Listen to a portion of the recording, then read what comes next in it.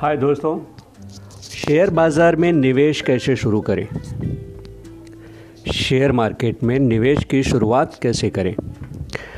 मैं चंद्रमोहन मिश्रा आज आपके साथ शेयर मार्केट पर उसके बेसिक्स को डिटेल में डिस्कस करने वाले हैं।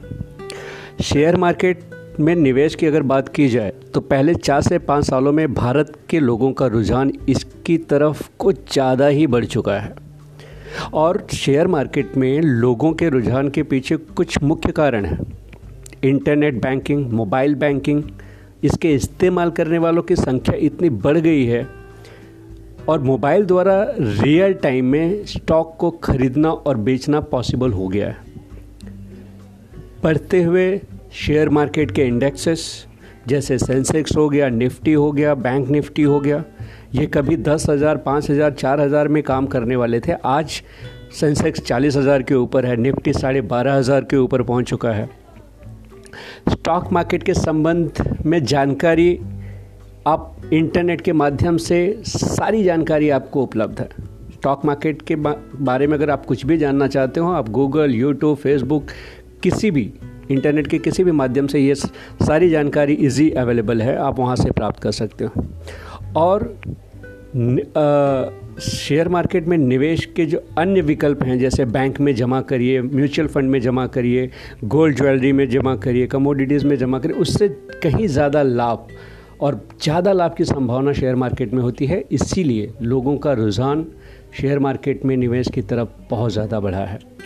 अब ऐसे में अगर आप भी स्टॉक मार्केट निवेश की शुरुआत करना चाहते हैं, स्टॉक मार्केट में, शेयर मार्केट में निवेश की शुरुआत करना चाहते हैं, लेकिन आपको ये समझ नहीं आ रहा है कि स्टॉक मार्केट में निवेश की शुरुआत कैसे की जाए, तो आप इस पॉडकास्ट को पूरा सुनें और अंत में आप मुझे बताएं कि आपको क्या समझ में आया। स्टॉक मार्केट में शुरुआत ये कोई रॉकेट साइंस नहीं है, इसमें आप बिल्कुल आसानी से इसके साथ में शुरुआत कर सकते हैं। फ़िलहाल इस पॉडकास्ट में हम लोग स्टॉक मार्केट, शेयर मार्केट के 5 महत्वपूर्ण बातों के बारे में बात करेंगे। शेयर मार्केट में निवेश के लिए आपके पास क्या डॉक्यूमेंट होना चाहिए? 1, शेयर मार्केट में निवेश के लिए आपको किस तरह के अकाउंट खोलने की ज़रूरत है? 2, शेयर मार्केट में निवेश के लिए आपको कम से कम कितने पैसों की ज़रूरत होगी? 3, शेयर मार्केट में स्टॉक कैसे खरीदेंगे और कैसे बेचेंगे? 4, शेयर मार्केट में निवेश करके आप कैसे लाभ कमा पाएंगे? तो आइए सबसे पहले बात करते हैं शेयर मार्केट में निवेश करने के लिए आपके पास क्या डॉक्यूमेंट होने चाहिए। सबसे पहले स्टॉक मार्केट में निवेश करने के लिए आपके पास सबसे पहले पैन कार्ड, आधार कार्ड होना बहुत अनिवार्य है। आपके पास में अगर ये गवर्नमेंट की तरफ से नहीं है तो इसे आप फटाफट फिलअप करा लीजिए। ये आजकल बहुत इजी अवेलेबल है। किसी भी फाइनेंशियल ट्रांजैक्शन के लिए PAN number, Aadhaar card number बहुत अनिवार्य हो गया है। दोनों में से कोई एक भी होगा तो भी चल जाएगा। और इसे बनवा करके आप अपने पास में रख लिए। केवाईसी के लिए आपको एक एड्रेस प्रूफ, वैसे आजकल बैंक के खातों के लिए भी समय समय पर केवाईसी का ज़रूरत पड़ता है, तो आप सारे केवाईसी आपके पास जितने भी हैं, Aadhaar card, PAN card, passport, driving licence जो भी हैं, वो आप अपने लिए किसी भी बैंक में अकाउंट ओपन करने के लिए आपके पास में ये 2 चीज़ होना बहुत ज़रूरी है, पैन कार्ड और आधार कार्ड, और एक इंटरनेट बैंकिंग की सुविधा वाला बैंक अकाउंट। आप जो भी शेयर खरीदेंगे उसका पेमेंट करने के लिए आपको अपने ब्रोकर को पेमेंट देना होगा और आपका ब्रोकर आपका पैसा शेयर बेचने वाले तक पहुंचाएगा। आपने जो शेयर खरीदा वह शेयर आपके डीमैट अकाउंट में जमा कर देगा।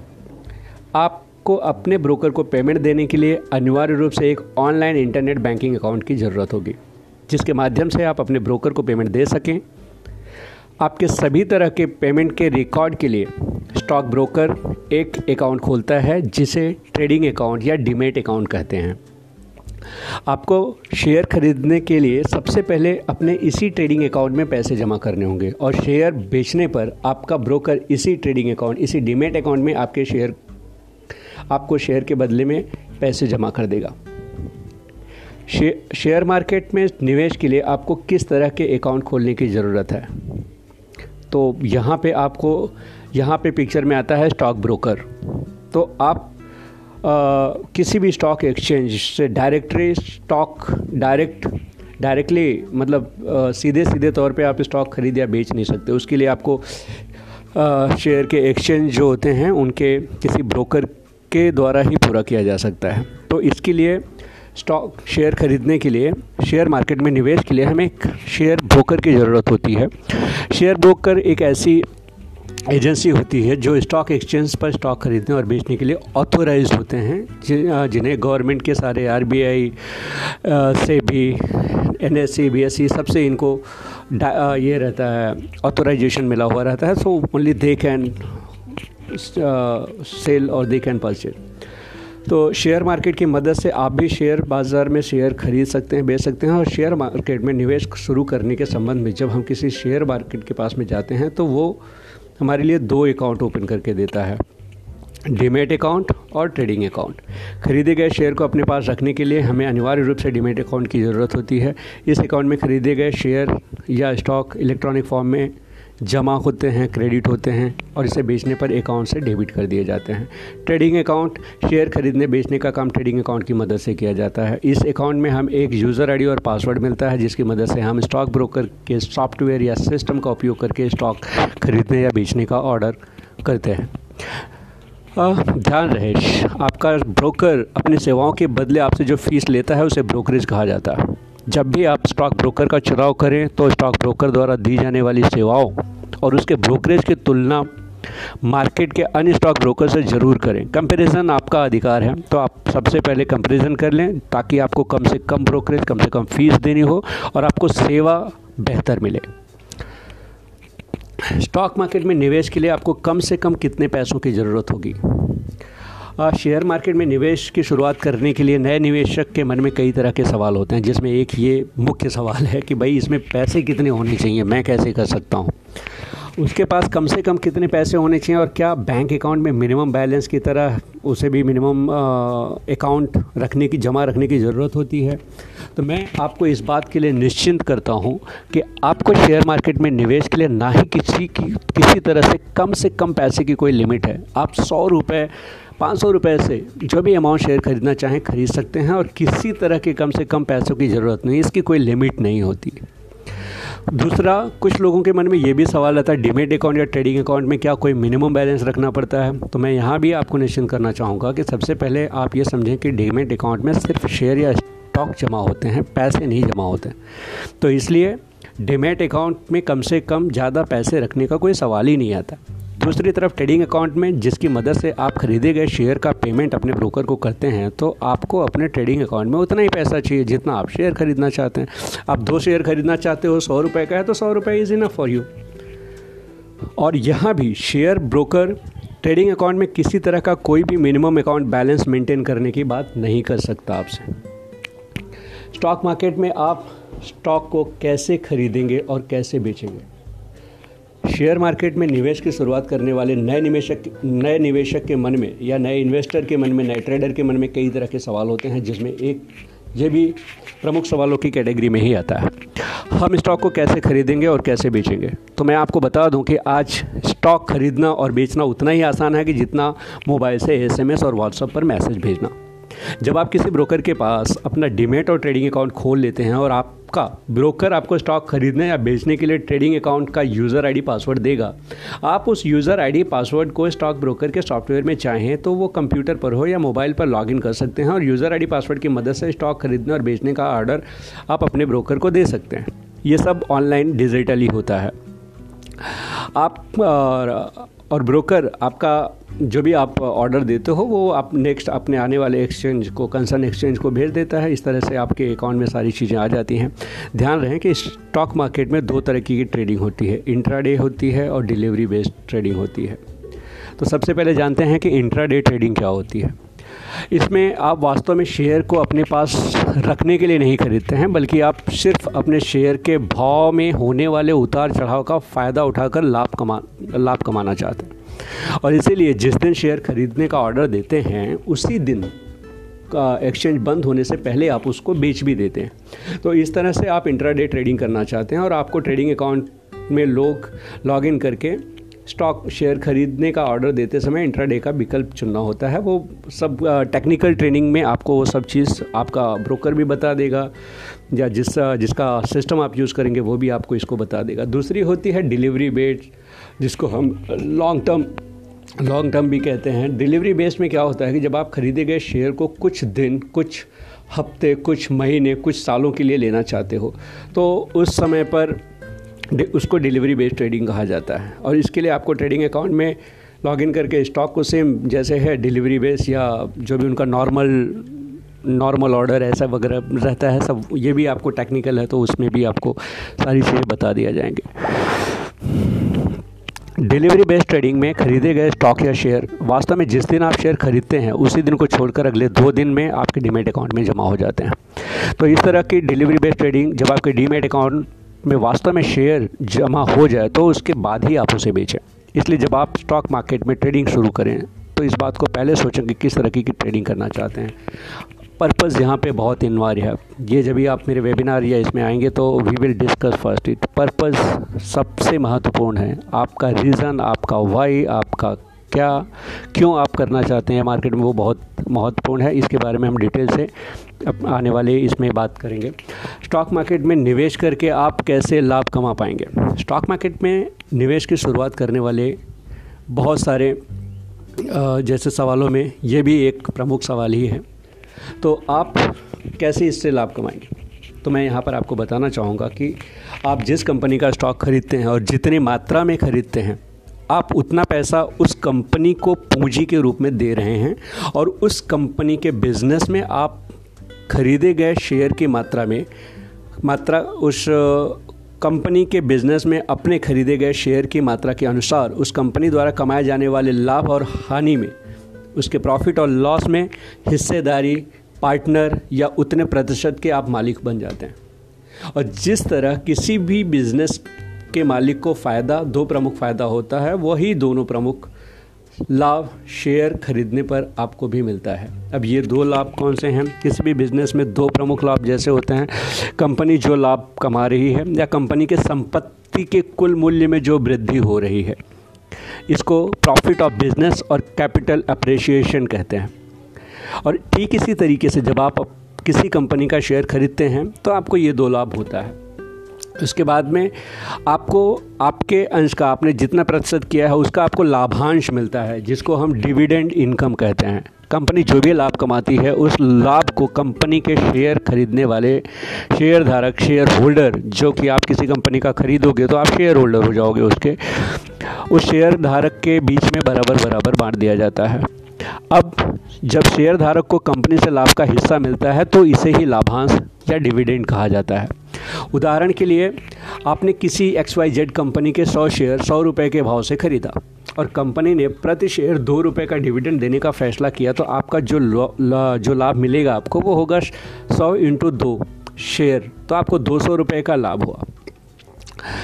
इस तरह आप डिविडेंड को एक पैसिव इनकम रूप में देख सकते हैं, क्योंकि आप सिर्फ स्टॉक खरीदते और उससे अपने अकाउंट में जमा रखते हैं, आपको कुछ करना नहीं होता है। और जैसे जैसे कंपनी प्रॉफिट कमाती है वह आपको उसमें आपका हिस्सा आपके बैंक खाते में जमा कर देती है, जो टैक्स फ्री इनकम होता है। फिर पूंजी में होने वाली वृद्धि, कंपनी की पूंजी में होने वाली वृद्धि को आप कंपनी के शेयर के भाव में होने वाली वृद्धि के रूप में समझ सकते हैं। और जैसे कंपनी की पूंजी बढ़ती है, उसके लाभ कमाने की क्षमता और उसकी संपत्ति बढ़ती है, उसके कर्ज कम होते हैं, तो ऐसे में उस कंपनी के स्टॉक के भाव में वृद्धि होती रहती है और आपने उस कंपनी का स्टॉक एक निश्चित मूल्य से पहले ही लिया हुआ है। तो अब जब चाहे उस कंपनी के शेयर या स्टॉक बढ़े हुए मूल्य पर बेचकर आप लाभ कमा सकते हैं। जैसे XYZ कंपनी का आपने 100 शेयर 100 रुपये के भाव से खरीदा, यानी 10,000 रुपये का निवेश किया, और अब कंपनी बहुत अच्छा काम कर रही है तो उसकी संपत्ति और पूंजी में वृद्धि होने से उसके शेयर के भाव में भी वृद्धि होती है और लोग उस शेयर को ज़्यादा से ज़्यादा खरीदना चाहते हैं। जब उस शेयर की डिमांड बढ़ने से कंपनी के शेयर का भाव 1 साल में 200 रुपये चला जाता है, और ऐसे में आप भी चाहते हैं कि कंपनी के शेयर इस प्राइस में वृद्धि का लाभ आपको भी मिले, तो आपने जो शेयर 100 रुपये के भाव से खरीदा था उसे आप बेच देते हैं, तो आपका जो लाभ होगा वो 100 रुपये, 200, 100 रुपये, 100 इंटू 200 रुपये तो आपका 20,000 रुपये, तो आपका प्रॉफिट साल में सीधा डबल हो गया। और यही कारण है कि लोग ज़्यादा से ज़्यादा, आपने 10,000 रुपये का निवेश किया था, आपको उसके बदले में 20,000 रुपये मिल रहा है। तो ये होता है स्टॉक मार्केट, यही लोगों को अट्रैक्ट करता है। लेकिन यही नहीं है, जैसे हर सिक्के के दो पहलू होते हैं, वैसे ही स्टॉक मार्केट के दूसरे पहलू भी हैं। आपका ये जो 10,000 है वो जीरो भी हो सकता है। अगर कंपनी ने परफॉर्म अच्छा नहीं किया, उसके स्टॉक मार्केट गिर गए, तो आप मुझसे ये पूछना चाहेंगे कि फिर ऐसे में हम काम कैसे करेंगे, हम कैसे इसमें पैसे बनाएंगे। तो यहाँ पे रिस्क मैनेजमेंट आता है, जो आप एक्सपर्ट की सलाह से अपने रिस्क को कम कर सकते हैं। 10,000 रुपये है, आपको अगर 500 रुपये का लॉस हो रहा है, आप शेयर मार्केट से बांध के निकल जाइए। ये सब कैसे पॉसिबल होगा, इसके लिए आप मेरे कोर्स को ज़रूर इनरोल करें और मेरे लाइव वेबिनार को अटेंड करें, जहाँ पे आपको इन सब के बारे में विस्तृत, संपूर्ण, अच्छे तरीके से सिंपल वे में जानकारी दी जाएगी। धन्यवाद चंद्रमोहन को सुनने के लिए।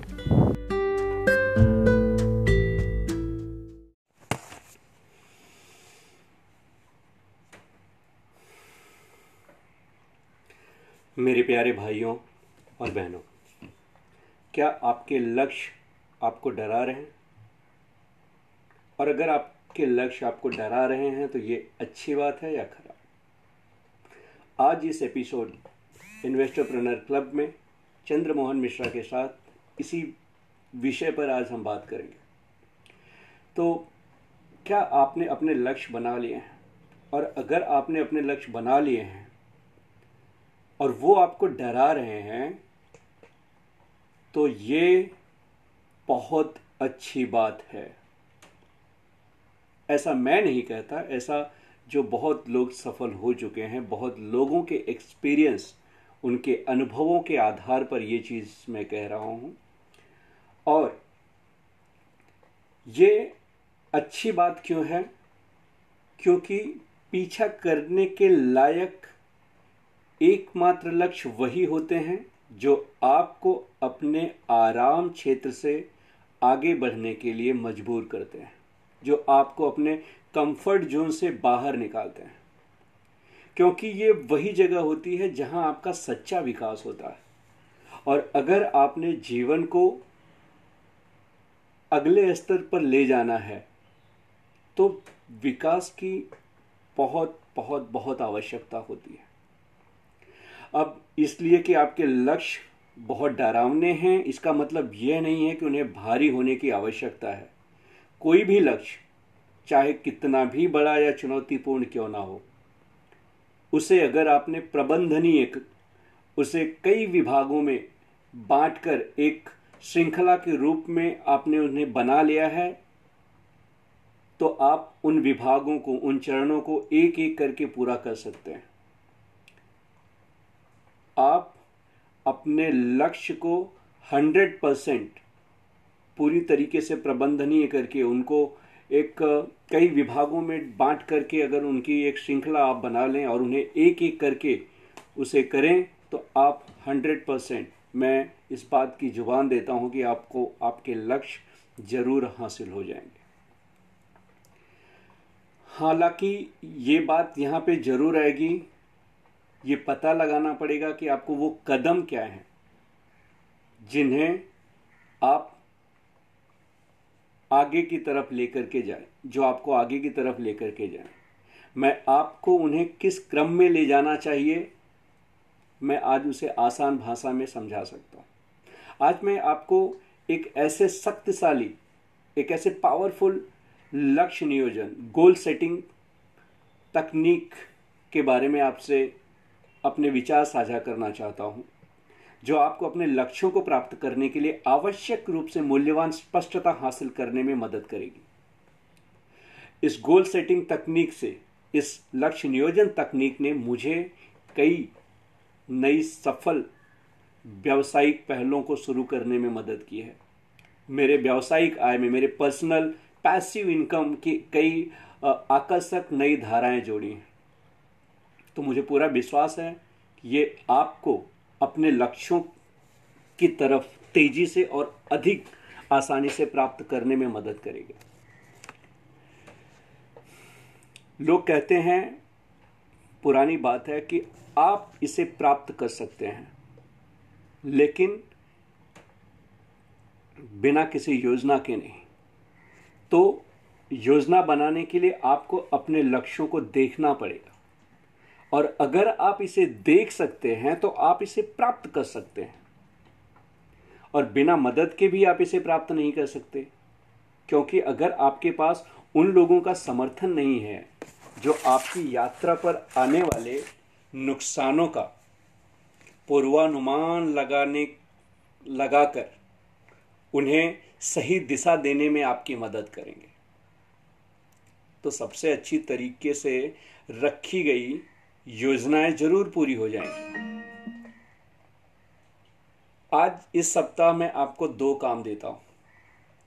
अपने सबसे बड़े लक्ष्यों में से एक के लिए एक माइंड मैप बनाइए, एक चरण बनाइए। आप उन सभी चरणों को छोटे छोटे स्टेप्स जो होते हैं, जैसे आपने कोई एक बड़ा लक्ष्य बना लिया, उस लक्ष्य पे आप डायरेक्ट जंप करके नहीं पहुंचेंगे, उसके लिए पहले कदम आपको उठाना पड़ेगा।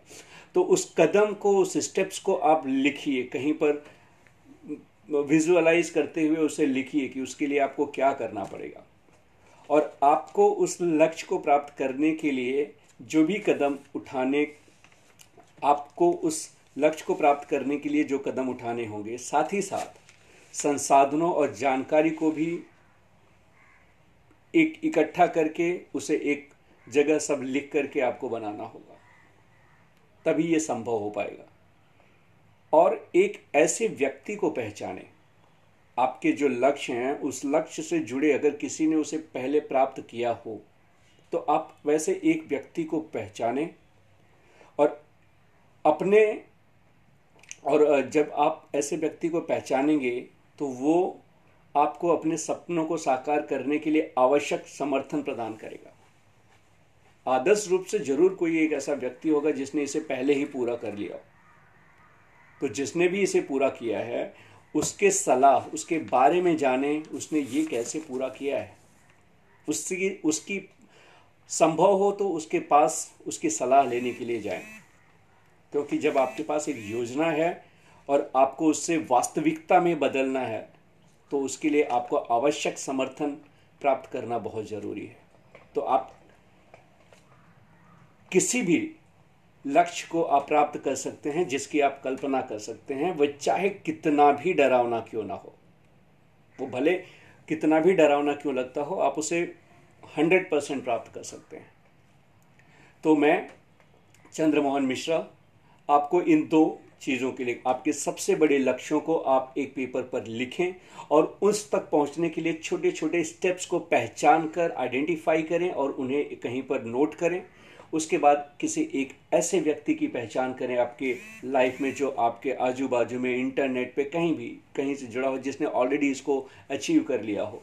उसके बारे में थोड़ी बहुत जानकारी इकट्ठी करें और संभव हो तो आप उससे कम्युनिकेट करने की कोशिश करें और अपनी योजना के बारे में उसे बताएं और उससे सलाह मांगें कि आपके ये स्टेप्स हैं, आपकी ये योजना है, आपके इस लक्ष्य तक पहुंचने के लिए उनके क्या विचार हैं। मुझे पूरा भरोसा है ये 2 स्टेप्स आपके लिए बहुत फ़ायदेमंद होंगे और आपके लाइफ के गेम चेंज कर सकते हैं। So do it for 2 week. अगले एपिसोड में मिलते हैं नए टॉपिक के साथ। धन्यवाद। मैं आपके समय और आपकी एनर्जी के लिए आपका बहुत बहुत धन्यवाद करते हुए अपनी वाणी को विराम देता हूं। Thank you so much.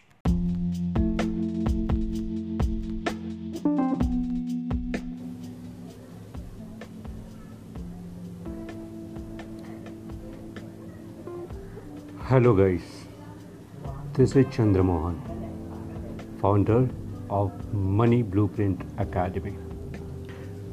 I'm running a class of investment mind intensive. I am I. In I am I, the first episode, I'm today discussing, giving you some what is online trading, definition, meaning of and online trading. As the name suggests, online trading is the buying called trading. Buying and selling of commodities such as stocks.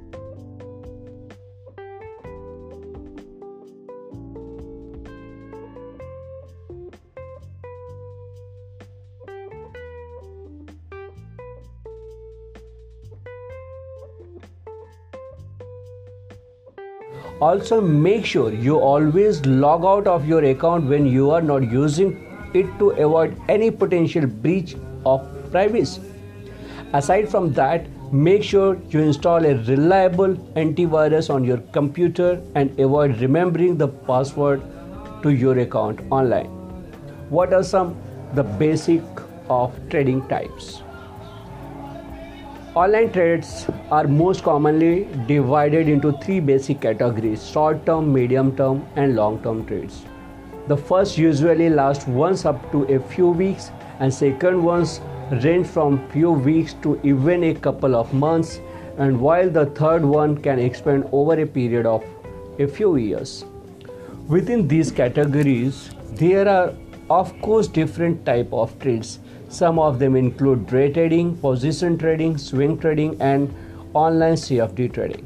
When it comes to day trading, it is the utmost importance to stay up to date with all the relevant news from the stock market. That is why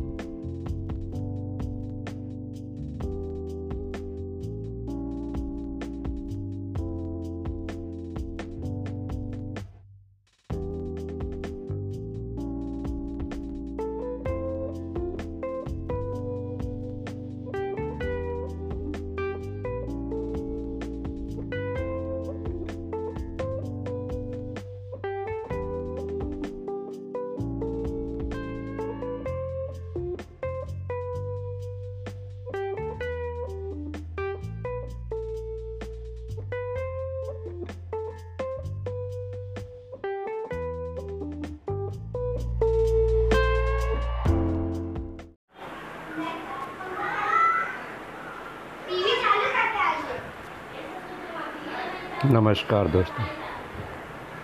खुद को बढ़ती उम्र के साथ स्वीकार करना तनाव मुक्त जीवन देता है।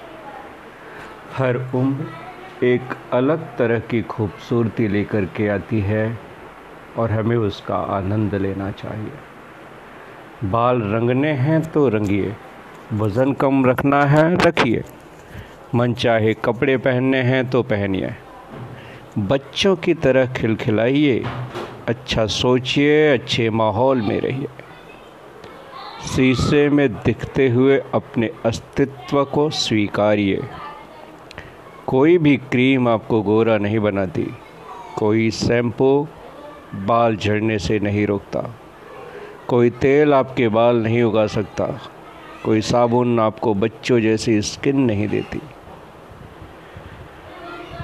चाहे वो प्रॉक्टर गैम्बल हो, हिंदुस्तान लीवर हो या पतंजलि, सब अपने सामान को बेचने के लिए झूठ का व्यापार करते हैं। ये सब कुदरती होता है। उम्र बढ़ने पर त्वचा से लेकर बालों तक में बदलाव आता है। आप पुरानी मशीन को मेंटेन करके बढ़िया तरीके से चला तो सकते हैं, पर उसे नई नहीं कर सकते। न किसी टूथपेस्ट में नमक होता है, न किसी में नीम, किसी में केसर भी नहीं होती, क्योंकि 2 ग्राम केसर भी 500 रुपये से कम की नहीं होती। कोई बात नहीं अगर आपकी नाक थोड़ी मोटी है, कोई बात नहीं अगर आपकी आंखें थोड़ी छोटी हैं, कोई बात नहीं अगर आप गोरे नहीं हैं या आपके होठों की शेप परफेक्ट नहीं है। फिर भी हम सुंदर हैं। अपनी सुंदरता को पहचानिए, अपने अंदर की सुंदरता को पहचानिए। दूसरों के कमेंट या वाहवाही लूटने के लिए सुंदर दिखने से ज़्यादा ज़रूरी है अपनी सुंदरता को महसूस करना। आप एक बच्चे को देखिए, कितना सुंदर दिखता है वो। हर बच्चा सुंदर सिर्फ इसलिए दिखता है क्योंकि वो किसी भी तरह के छल कपट से पूरी तरीके से परे होता है। और जैसे जैसे वो बड़ा होता है, हम ही उसमें छल और कपट का जीवन जीने देते हैं और वो अपनी मासूमियत खो देते हैं। फिर उस सुंदरता को वो पैसे खर्च करके खरीदने का प्रयास करता है। मन की खूबसूरती पर ध्यान दो दोस्तों। पेट निकल गया है तो कोई बात नहीं, उसके लिए शर्माना ज़रूरी नहीं। आपका शरीर आपकी उम्र के साथ बदलता है, तो वज़न भी उसी हिसाब से घटता बढ़ता है, उसे समझिए। सारा इंटरनेट और सोशल मीडिया तरह तरह के उपदेशों से भरा रहता है। ये खाओ, वो मत खाओ, ठंडा पियो, गरम पियो, कपाल भारती करो, सवेरे नींबू पियो, रात को दूध पियो, जोर से सांस लो, लंबी सांस लो, धीरे सांस लो, दाहिने से सोइए, बाएं से उठिए, हरी सब्जी खाओ, दाल में प्रोटीन है, दाल में क्रिएटिनिन बढ़ जाएगा। अगर एक पूरे दिन सारे उपदेशों को पढ़ने लगें तो पता चलेगा ये ज़िंदगी बेकार है, ना कुछ खाने को बचेगा ना कुछ जीने को, और आप डिस्प्रेस्ड हो जाएंगे। ये सारा ऑर्गेनिक एलोवेरा, करेला, मेथी, पतंजलि के में फंसकर दिमाग का दही हो जाता है। स्वस्थ होना है तो दूर और ज़्यादा स्ट्रेस हो जाता है। अरे आप मरने के लिए जन्म लेते हैं, कभी ना कभी तो मरना है ही। अभी तक बाज़ार में अमृत बिकना शुरू नहीं हुआ। बस हर चीज़ सही मात्रा और संतुलित मात्रा में खाइए। हर वो चीज़ थोड़ी थोड़ी जो आपको अच्छी लगती है। भोजन का संबंध मन से होता है और मन अच्छे भोजन से ही खुश रहता है। मन को मारकर खुश नहीं रहा जा सकता।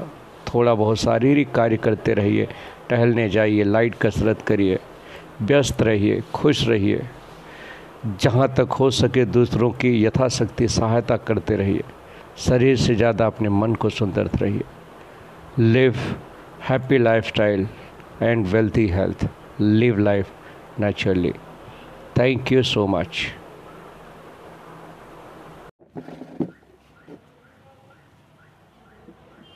नमस्कार मित्रों,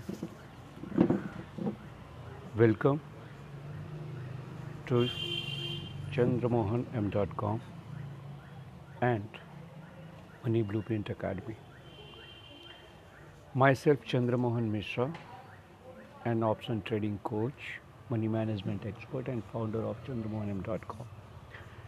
This recording is all about what is stock market.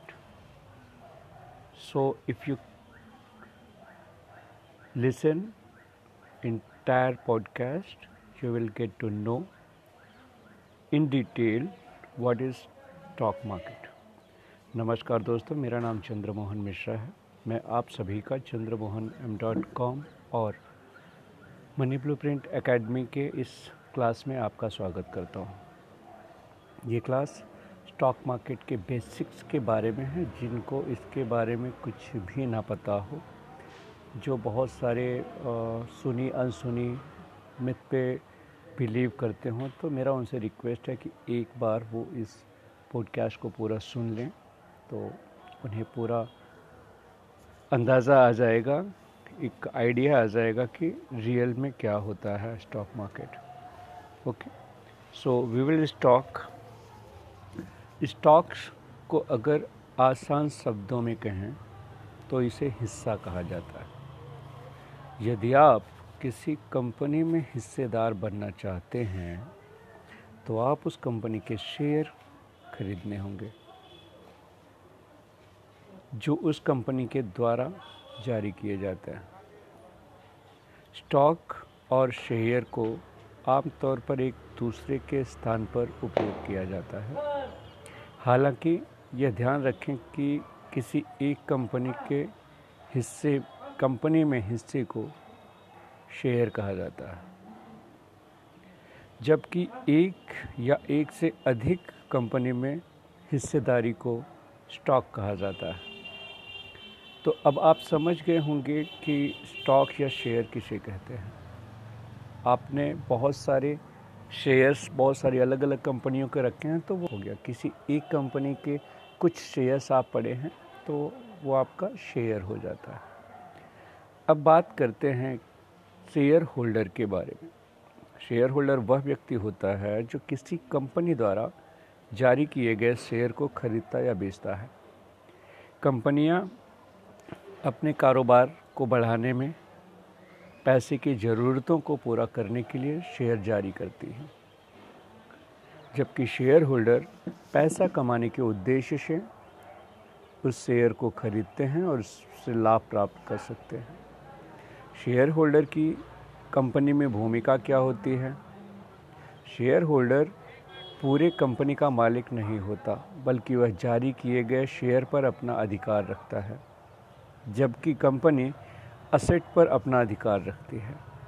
Shareholder अपने शेयर को पैसे के लिए किसी भी खरीदार के साथ ट्रेड के माध्यम से ट्रांसफ़र भी कर सकता है। जैसे जैसे शेयर होल्डर के पास शेयरों की संख्या बढ़ती जाती है, उसके साथ ही शेयर होल्डर की कंपनी में पावर भी बढ़ता है। हालांकि शेयर होल्डर अपने इस पावर को कंपनी की दिशा निर्देश देने के लिए इस्तेमाल नहीं कर सकता है। इसके बजाय शेयर होल्डर इस पावर का इस्तेमाल बोर्ड मेंबर के डायरेक्टर को नियुक्त करने के लिए कर सकता है। शेयर होल्डर के पास कंपनी में होने वाले बोर्ड मीटिंग में वोट देने का अधिकार प्राप्त होता है। कंपनी के महत्वपूर्ण निर्णय बोर्ड मेंबर द्वारा लिए जाते हैं और शेयर होल्डर के पास बोर्ड मेंबर को चुनने के लिए प्रति शेयर एक वोट प्राप्त होता है। तो शेयर होल्डर कंपनी द्वारा मिलने वाले डिविडेंड के लिए भी योग्य होता है। डिविडेंड एक तरह की राशि होती है जो कंपनी अपने शेयर होल्डर को देती है। कंपनी के बढ़ते मुनाफे के साथ साथ डिविडेंड भी बढ़ता जाता है। अब आप शेयर और शेयर होल्डर दोनों से परिचित हो चुके हैं, तो अब हम शेयरों के प्रकार के बारे में चर्चा करेंगे। शेयर को आमतौर पर दो प्रकार में बांटा गया है, कॉमन शेयर एंड सेकेंड है प्रेफर्ड शेयर।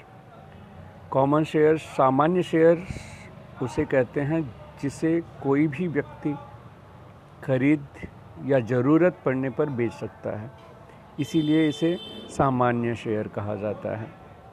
कॉमन शेयर खरीदने पर शेयर होल्डर को कंपनी में वोट देने और डिविडेंड के रूप में लाभ कमाने का अधिकार होता है। हालांकि कंपनी शेयर होल्डर के साथ लाभ साझा करने के लिए पूरी तरह से स्वतंत्र होती है। यह कंपनी के विवेक पर है कि वह अपने लाभ में शेयर होल्डर को हिस्सेदार बनाए या नहीं। प्रेफर्ड शेयर किसी कंपनी में हिस्सेदारी को दर्शाता है, लेकिन इसमें शेयर होल्डर्स को वोटिंग राइट्स प्राप्त नहीं होता है। इसके अलावा प्रेफर्ड शेयर होल्डर को कॉमन शेयर होल्डर से पहले भुगतान किया जाता है।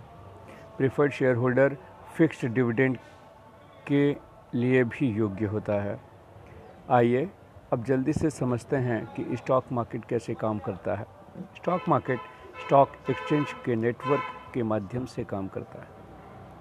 स्टॉक एक्सचेंज वह स्थान है जहां कंपनियां अपनी शेयर जारी करती हैं और इन्वेस्टर अपने शेयर खरीदते या बेचते हैं। एक कंपनी स्टॉक मार्केट एक्सचेंज में लिस्टिंग करने के माध्यम से पूंजी जुटा सकती है। चलिए क्विज टाइम। स्टॉक क्या है?